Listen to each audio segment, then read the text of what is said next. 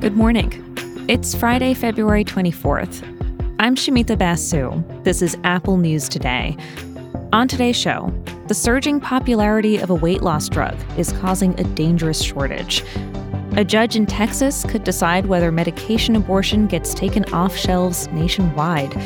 And why you've been hearing so much about the movie Cocaine Bear.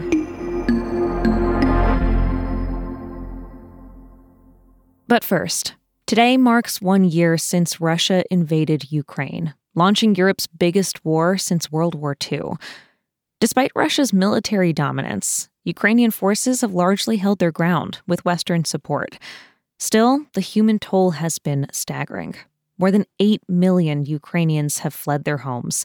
Thousands of civilians have been killed. Hundreds of thousands of soldiers have died fighting.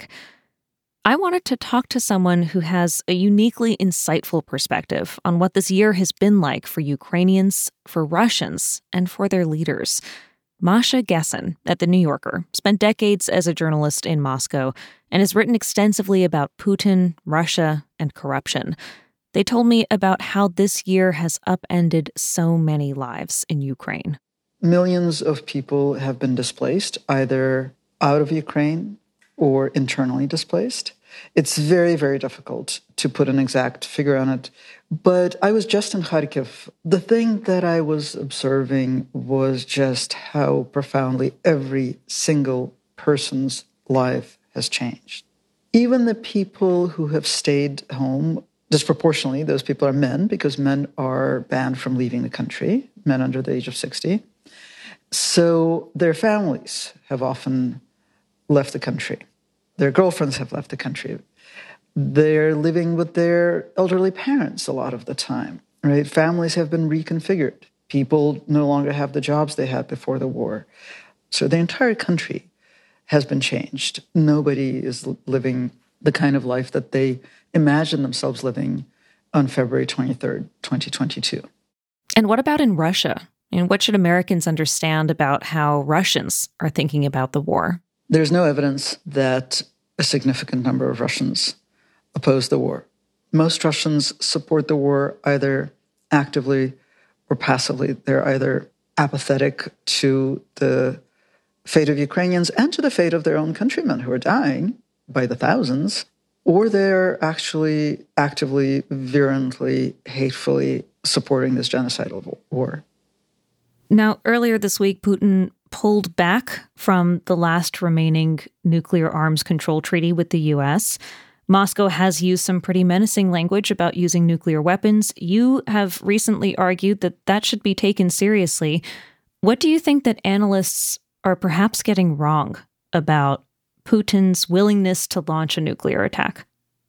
The tool that we generally use, that a lot of analysts use to try to argue that Putin wouldn't use nuclear weapons, is the rationality argument, right? He is a rational actor, so he wouldn't, because Russia may be annihilated in response, because he may not be able to use nuclear weapons safely. He may not be able to transport them safely. I think all of these are basically false arguments because they frame rationality in American terms, but they do not inhabit the imaginary that Putin inhabits. In his imagination, a small part of the world is against him. A larger part of the world, including China and India and the African continent, and a lot of Latin America, supports him. He's in the forefront of a great struggle against Western hegemony.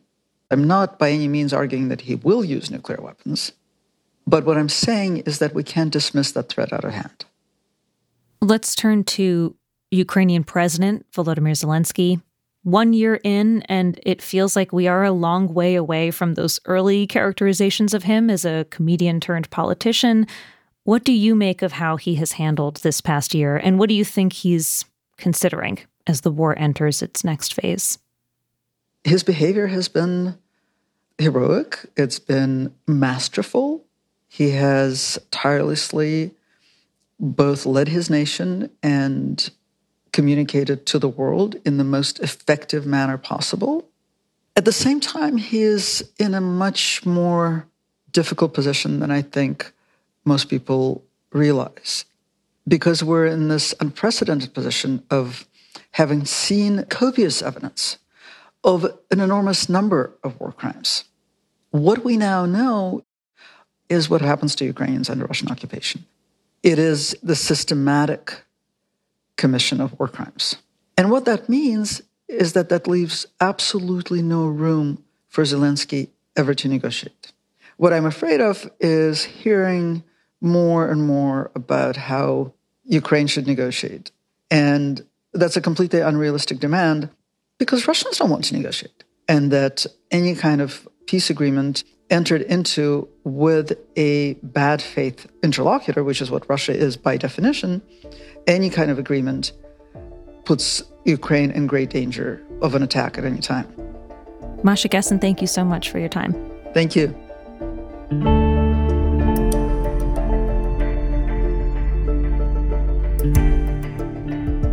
A case before a federal judge in Texas could force a key abortion drug to get pulled off the market nationwide, even in states where abortion is legal. This is significant, considering medication abortions account for more than half of all terminated pregnancies in the U.S. The pill, called mifepristone, was approved by the FDA more than 20 years ago. It's authorized to terminate pregnancies up to 10 weeks, and it's often taken as part of a two-step regimen with a second medication called misoprostol. For many people, having access to medication abortions has only gotten more important after Roe v. Wade fell and states implemented bans. This lawsuit, which was brought by a coalition of doctors who oppose abortion, is seeking to overturn the FDA's approval for mifepristone, the first pill. If that happens, medication abortions would still be possible using the second pill alone, but studies show it can be less effective and more painful for patients. Washington Post reporter Caroline Kitchener has been following this case. It's a question of, will this judge essentially say that the FDA did not have sufficient authority, did not kind of jump through all the hoops that it needed to jump through all of those years ago when it approved mifepristone, and essentially take mifepristone off the market, which would mean that medication abortion as we know it across the country today would have to change. The judge hearing this case has conservative views on issues like same-sex marriage and abortion. Kitchener said the case might have been filed in his district for that reason.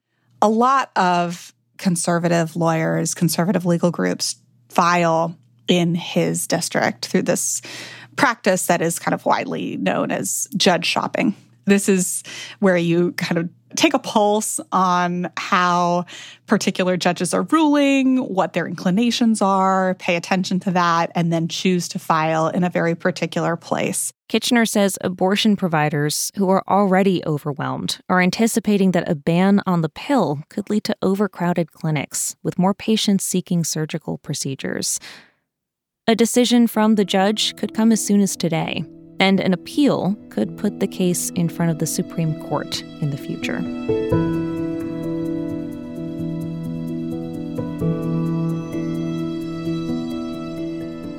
A drug that people with type 2 diabetes rely on is now in short supply, and drug market watchers think that they know why. It's because Ozempic and drugs like it have proven to be incredibly effective at helping people lose weight. These weren't developed initially as weight loss drugs. They were developed for people with diabetes because the other thing the drugs do is they lower blood sugar and they stimulate the release of insulin. That's health reporter Julia Belluz, who writes about metabolism and obesity. Some medical professionals say these drugs could be a real breakthrough treatment for people who struggle with being chronically overweight. But a Wall Street Journal analysis recently found digital health startups have been prescribing them to people who are not overweight. One doctor describes them as being misused as a vanity drug. Belluz explained these drugs should not be thought of as some kind of quick fix. This is not for people who just want to lose like a little bit of weight before their holiday or whatever, or have like 10 or 20 pounds to lose.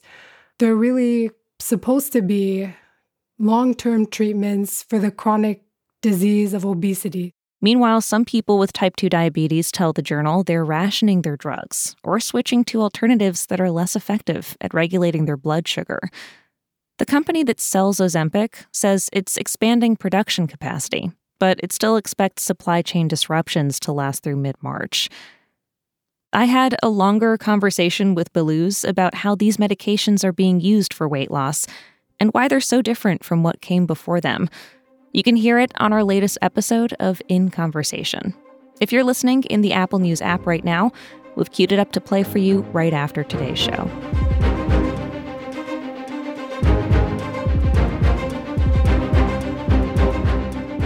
Finally, since it's Friday, let's talk about a new movie that's hitting theaters today. It's called Cocaine Bear. The title tells you pretty much what you're getting into. It's about a bear that eats a lot of cocaine and goes on a rampage. Amazingly, it was inspired by a real story, kind of loosely, and there are a lot of scenes that go like this. Beth, we should go.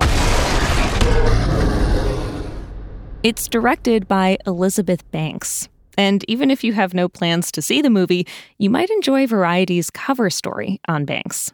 It's about a lot more than giant coked-up bears. She talks about the Marvel movie that she missed out on directing and on sexism in Hollywood. That's part of the reason she wanted to direct a horror movie. It's an opportunity that women don't often get.